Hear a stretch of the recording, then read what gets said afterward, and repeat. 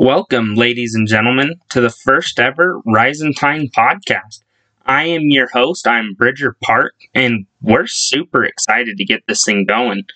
We're going to kick this all off. I'm going to introduce myself and then introduce Rise N Tine, and we'll talk about some hunting, we'll talk about our plans. It's going to be a good time. So to kick it off, we'll introduce myself. So as I said before, I'm Bridger Park, and I'm from Ogden, Utah originally, but 3 years ago-ish, I actually moved down to Idaho. I'm living in the Rigby, Idaho Falls area down here, and I did that more than anything just to chase my love for the outdoors. I mean, I needed to kick some stuff in gear, and that was a good way to do it. And then I moved down to Rigby, Idaho to chase all the opportunity that's down here.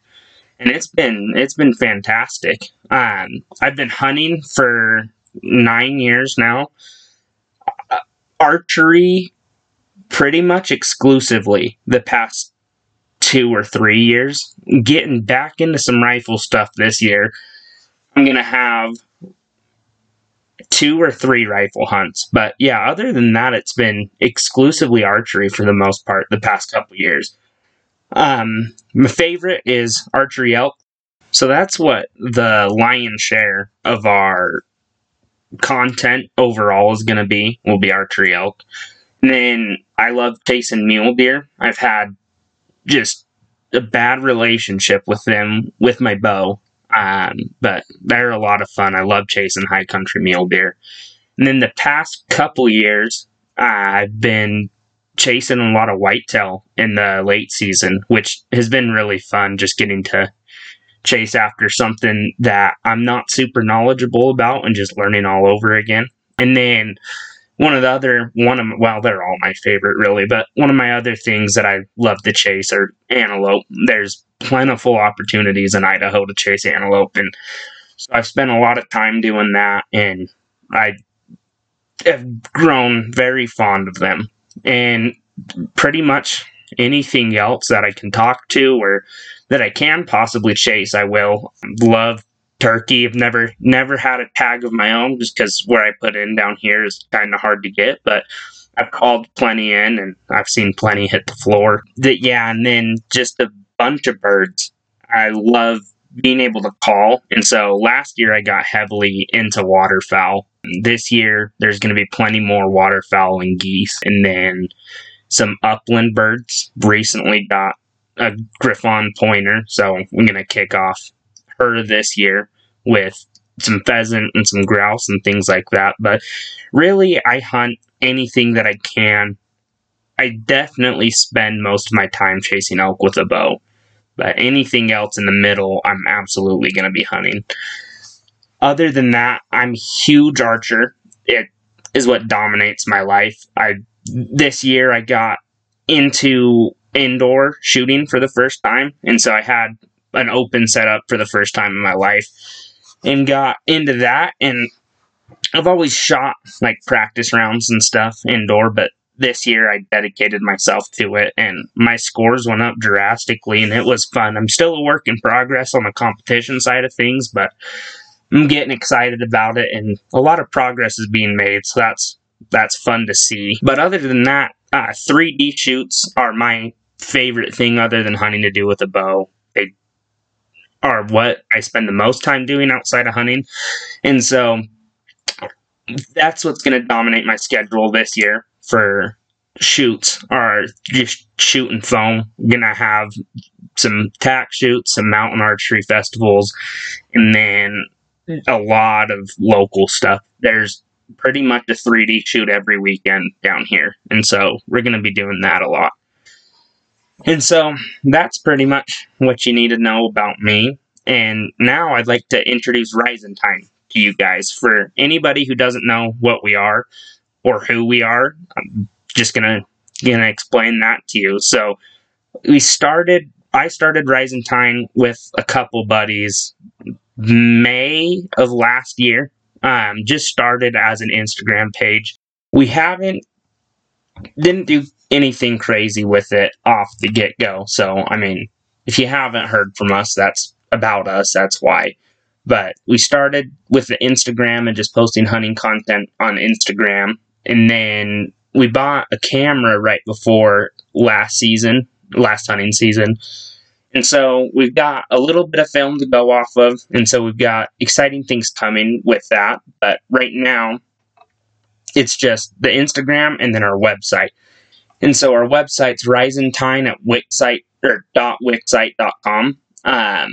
And there's some cool stuff on there. There's the campfire, which is where we've been posting hunting stories and stuff. I'll be honest, been a little lazier with it than what I would like. I need to, kick my butt into gear and get some stuff rolling, but times get busy, how it is. But so there's the campfire on there, and then there's the New York Times, which is where we've been posting like news in the hunting community. And then that's kind of how it started and what we kicked off with. Lately, we've been selling some hats and trying to get our name out there by clothing. So we have hoodies, hats, shirts, some stickers are coming and things like that. But yeah, still for the most part in the beginning phase of things. But lately, we've been putting a lot more money into it. And so we have some things coming that I'm super excited for. And so first off, our YouTube channel is coming up, and we have some great content that we're putting out in the next couple months. And so the first thing is we're going to do a bunch of broadhead testing. I'm going to go over some broadheads I've shot, and then some of the more popular brands of lately. And then since they're now legalized in Idaho Falls and some more attention's been putting on them, we're going to do a decent amount of mechanical broadhead testing as well. And so we're just going to shoot them through like a ballistic jelly, and then let's see, how it reacts in that. And then we're going to shoot them through a shoulder blade and into a target and see how it handles the shoulder blade and what it looks like after and that kind of thing. And then I'm going to have a gear breakdown coming out. So I'm just going to be my backcountry, like packing in elk backpack setup, basically. And so what all I'm keeping on my back and taking with me and where I put it, things like that, and just break down how that is going to work. And then some tips and stuff I've learned from that. And then we're going to have some 3D content coming out. So just going to have some videos and stuff of arch shoots and things like that. I love archery, and so I'd like to share that with people. And we're going to have some cool videos with that, and hopefully it'll work all right. And then our hunting content. So we don't have a ton yet. We have some stuff, and I'm trying to put it together. And we're going to have some spring content coming out for bear. But working on putting that together, and that'll probably come out later in the year, more towards next hunting season. But I'm excited for that, and it's going to be super fun. And then we have some products coming out that, well, before that, are also going to have some calling content on the YouTube. That's what I take pride in, is calling elk. And so I'm going to just post some tips and what calls I like and why I like them, and then, some different techniques and things like that. We'll also break some of that down on the podcast here, but other than that, that's kind of what our YouTube's going to look like for the next couple months. And then we're going to have some products coming out, some service type things that we're not quite ready to talk about, but it's going to be pretty cool and getting stuff in the works, and I'm excited to start that. And then we have the podcast, which is what I've been the most excited for. It took some time to get going. I wanted to make sure I did some things right and got the right things for it. And so it was a work. It was in the works for a while, and I'm very excited to start finally. And so now I'll just kind of run down what you can expect from the podcast itself. And so it's not just going to be me every time. I'm going to be joined by some some co-hosts and guests. My hunting buddy and the one you'll see the most in the content, and one of the people who helped me start Rise N Tine, Michael Rhodes, will be with me on a lot of them. And then once a month, we're going to have Archery Idaho's Brian Loveland, one of my coworkers, and just a phenomenal archer. And I mean, he's huge in the target world and huge in the tech world, and he's phenomenal. And so we're going to have him with us too. And I guess I forgot to mention, so I work at Archery Idaho. I'm an archery tech, and so that's where I met Brian at. And the dude's just got a huge brain, and I mean, he's forgotten more about archery than I know about archery. And so once a month, we'll have a sit down with him and just go over all things archery. And that, I'm excited for that. And then, but for the most part, our podcast, we're going to try to have guests on every episode. Right now, it's just going to be from my local community and my hunting buddies and things like that. And we're going to have what I like to call the campfire. Same thing that's been on our website for a while. And so we're just going to go over basically a recap of their hunting season and what they were able to get last year. And then overall recap of their hunting experience. So just standout moments. I mean, awesome animals they've gotten, or funny stories, scary things that have happened in the woods, and just everything they have to share about, experiences and stuff in the woods. Because that's my favorite thing about hunting. I mean, I love going to the campfire at night and talking about the day, and then talking about the past and hunting in general. I mean, it dates back to before, like, that's the first form of written communication that's ever been documented as tales of hunting stories. It's what humans were carving on rocks in caves, and I mean, people would gather around fires to tell their hunting stories. And so something deep inside of human nature just really loves hunting stories, I guess. And so I'm no different than anybody else in that aspect. And so that's what the show's going to be focused on, is people being able to tell hunting stories and talking about hunting. And then, that being said, we'll also have a community segment in it where we're going to take stories from our community, our hunting community, and talk about those. And so that is for everybody. So if you guys have any stories you want us to talk about or share on the show, you can hit us with an email. Our email address is rntconservation@gmail.com. And so you can send them to us there. You can also find it if you go to our website. You can find that in our Instagram bio, or you can look us up.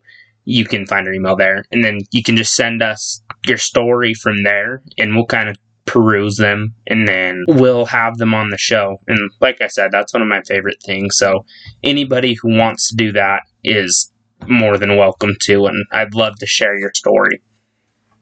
And then once a month, I think, is all we're going to do this. But I'm a huge history buff. I love history, and I love famous hunters through time. I mean, from recent hunters to medieval hunters, there's always been people who stand out. And I mean, every country history has been built on hunting or had hunting of some form in it.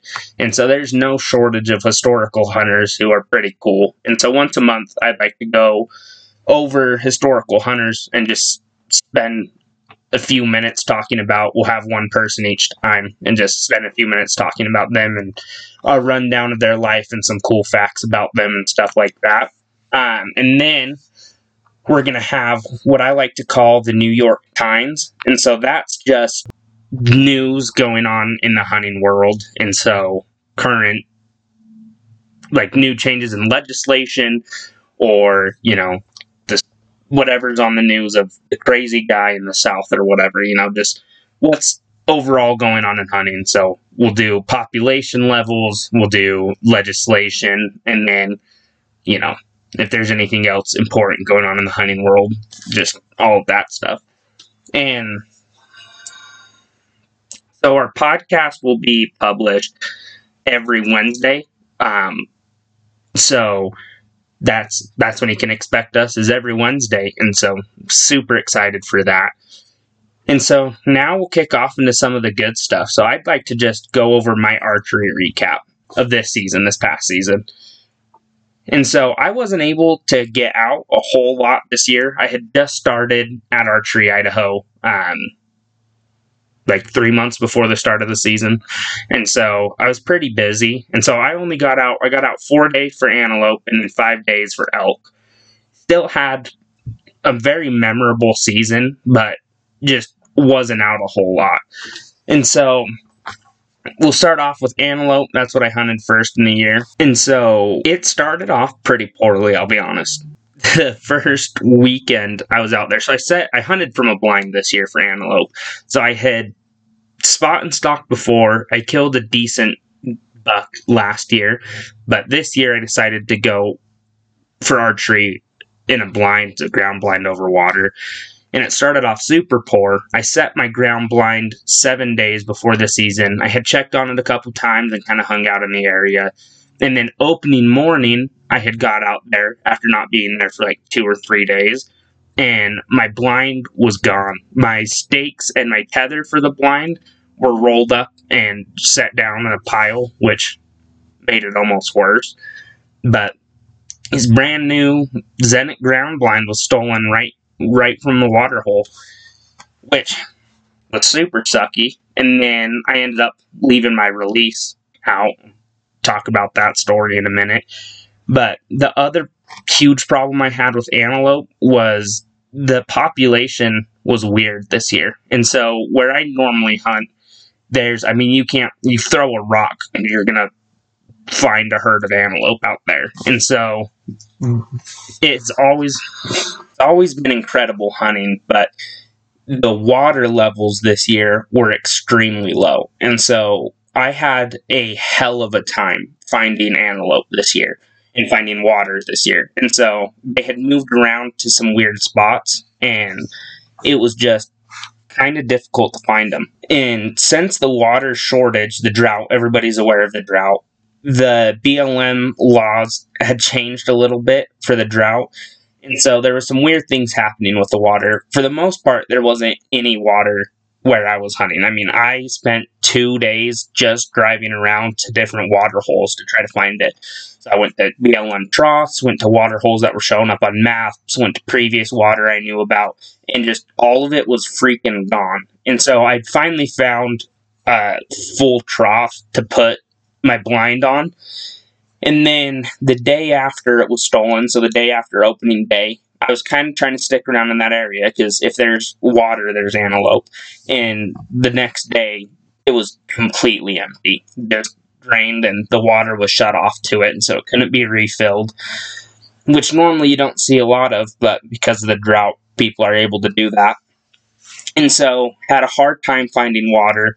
And then without my blind, I just resorted to spot and stalk, which is a lot of fun with antelope, but it's harder than hell to spot and stalk an antelope with your bow. The area I hunt is pretty cool because there's a few different, like within 4 or 5 miles of each other, there's a few different types of terrain just right there. And so my favorite for them and what I spend most of my time hunting is there's some rolling sage that there's a lot of bedding in there just to get out of the wind and stuff like that. And it's deceptively, like it looks flat in pictures. You take a picture and it's flat looking, but then you get back in there and there's all sorts of little folds and cuts out of the land. And so I like that stuff because it's easier to stalk in. And then there's some more rocky area, and so that's better for like glassing and stuff like that. Because there's like jutting red rock, and so it's pretty easy to like get a good vantage point, and you can stalk around that stuff pretty well too, just because you can always kind of put something between you and the antelope. But then the area that I find the most probably is the flatlands out there. And I mean flatlands, like just straight shale. And so I spent the first 2 days glassing from like a little plateau almost in the flatlands, and then just, hours and hours of crawling in the shale after antelope, and it was just not working because it's hard to beat an antelope when you have cuts and stuff to get to them from, and then just army crawling with a bow on your back through shale. One is a really good way to beat yourself up, but two, it's a fool's game to an extent because their eyesight is unmatched, and I had a hard time getting in range doing that in the first place, and then let alone the few chances I had finding a time to stand up and draw back. And so that's, most of the time I got picked off before, but I had 2 times where I was able to get within range, and then as soon as I would stand, they'd poof, just gone. And so I had a hell of a time with that this year. And so I spent the next 3 days, I got some access to private property I had been trying for a few years, and it's in the more rolly side of the unit, and so I spent a lot of time there. And then that's where everything kind of broke down on me again. And so the first stock I had put on out there, there was some skylined antelopes on one of the bigger ridges, and I was stalking over to them, and I got within 70 yards, and I set my release down. I was shooting a stand thumb release, and so I set that down and then pulled out my rangefinder and ranged him, and then in the process of that, they kind of fed over the back of the ridge, and so I, got ready to go and headed out after them, and then cut them off on the other side, and then got him in 60 yards, ranged him again, and then went to draw back, only to find out that I had not brought my release with me. And so spent a couple hours looking for my release, and then had to waste a day driving back to go pick up a spare release because it just vanished. I mean, it's a dull gray and hard to see out there, and so that's still kicking around on that guy's property somewhere. And that was very unfortunate. And so had to waste some time heading back and things like that. And then it was pretty quiet after that. I had another really good stock on one of the farmer's pivots off of the sage. And so I used some bales as cover to put in between me and the antelope. And then got within 40 yards of them, but I let those ones walk. They were kind of smaller. It was a group of 3 females and a couple bucks, and they looked like they were just kind of yearlings that had decided to, stick with mama like antelope do. And so I passed on those guys, and then that's kind of how my season ended for antelope. It was unfortunate the way it played. I had a hard time with the blind getting stolen. I just don't understand, how people act sometimes. It's the type of thing that gets land shut down or gives hunters a bad rep and things like that. I mean, we're a dying breed, and it seems like out of anybody, we should be a group of people who respects each other the most and the group of people who supports each other the most, but then you have people doing shit like that, and it just ruins it. And so I had a hard time with that. Took me a week or 2 to calm my anger down from that. It's just very, very frustrating, but it's still a fun season. I love antelope. I could just watch them for hours, and it'd be all right with me. Gorgeous animals, and so I enjoy just watching antelope.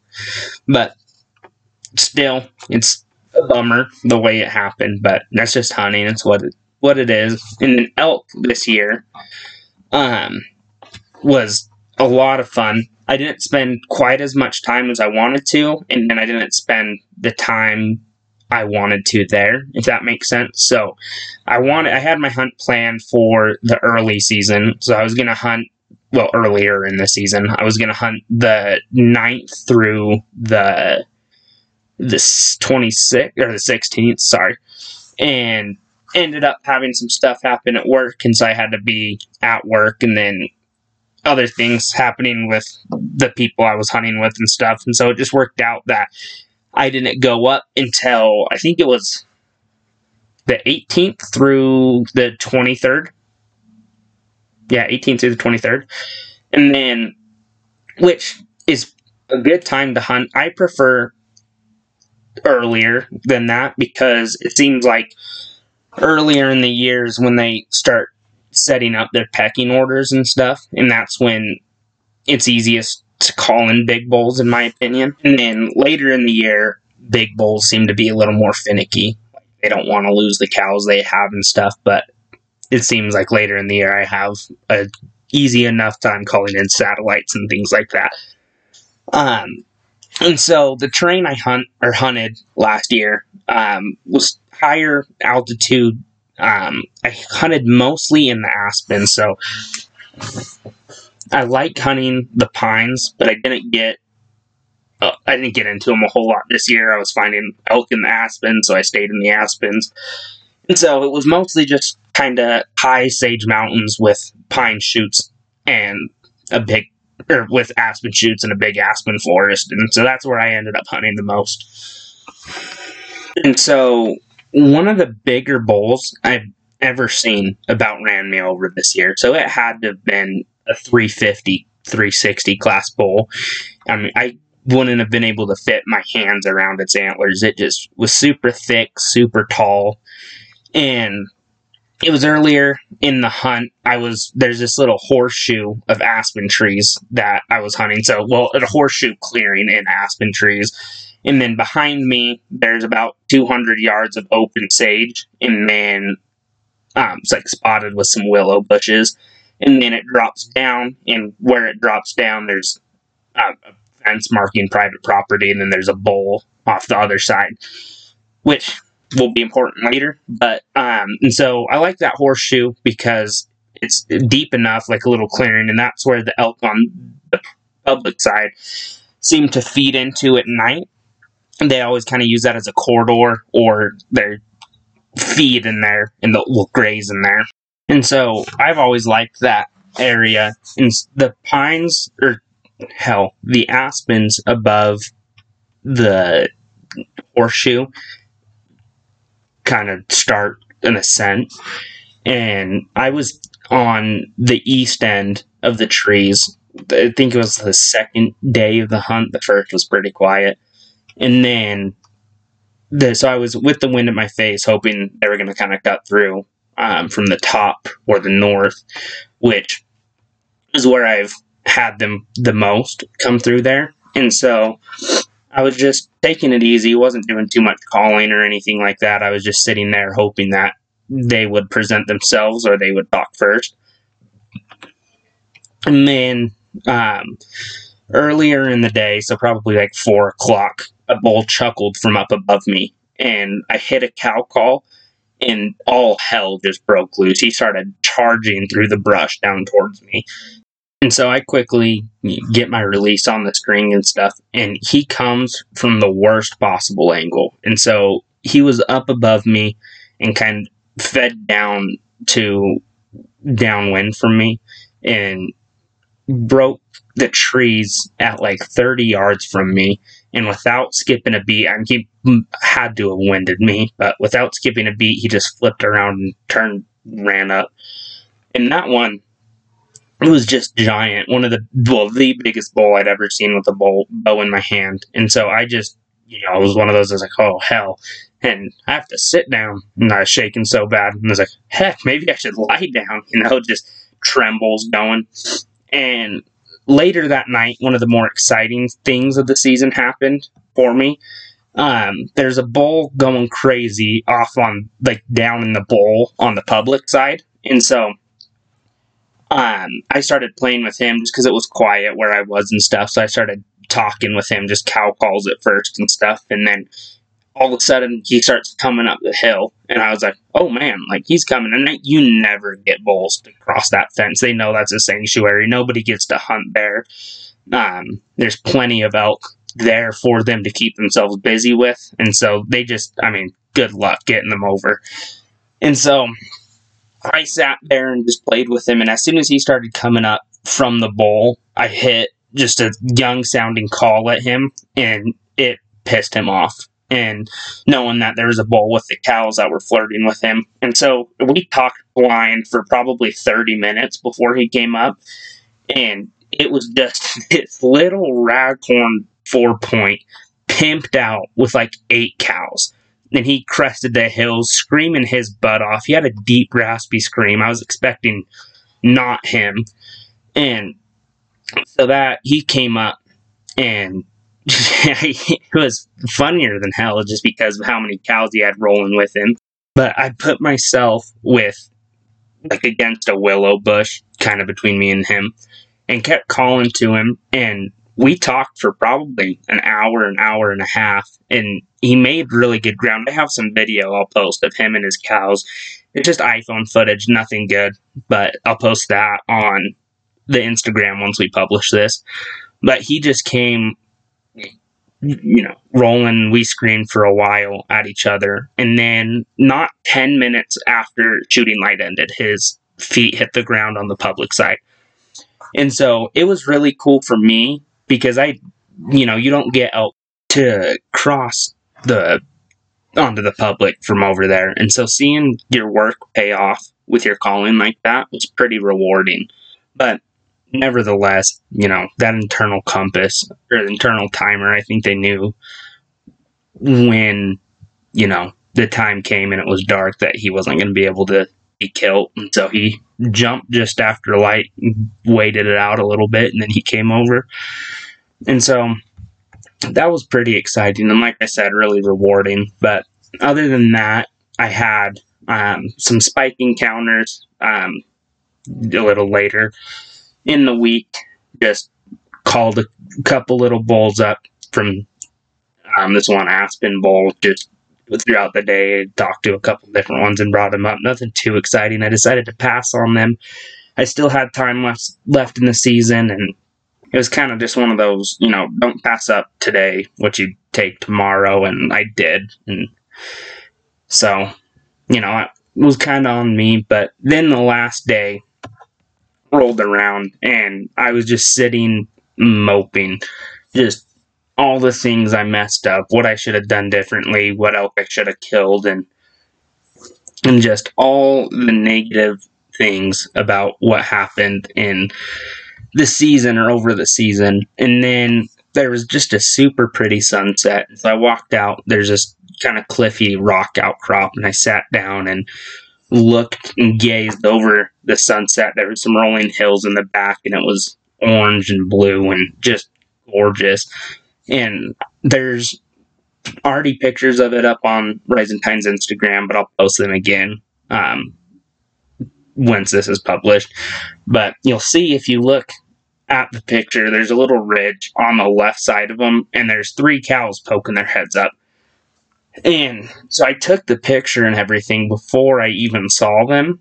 And then Michael, who was hunting with me, actually pointed them out, and he's like, hey, there's elk over there. And so I got my glass on him, and then all of a sudden a bull peeked up over the ridge. And it was about 300 yards away. And so instantly I started cow calling at him, and he started working over to us, but you could tell he wasn't super gung-ho about it. He was just nonchalant, taking his sweet time.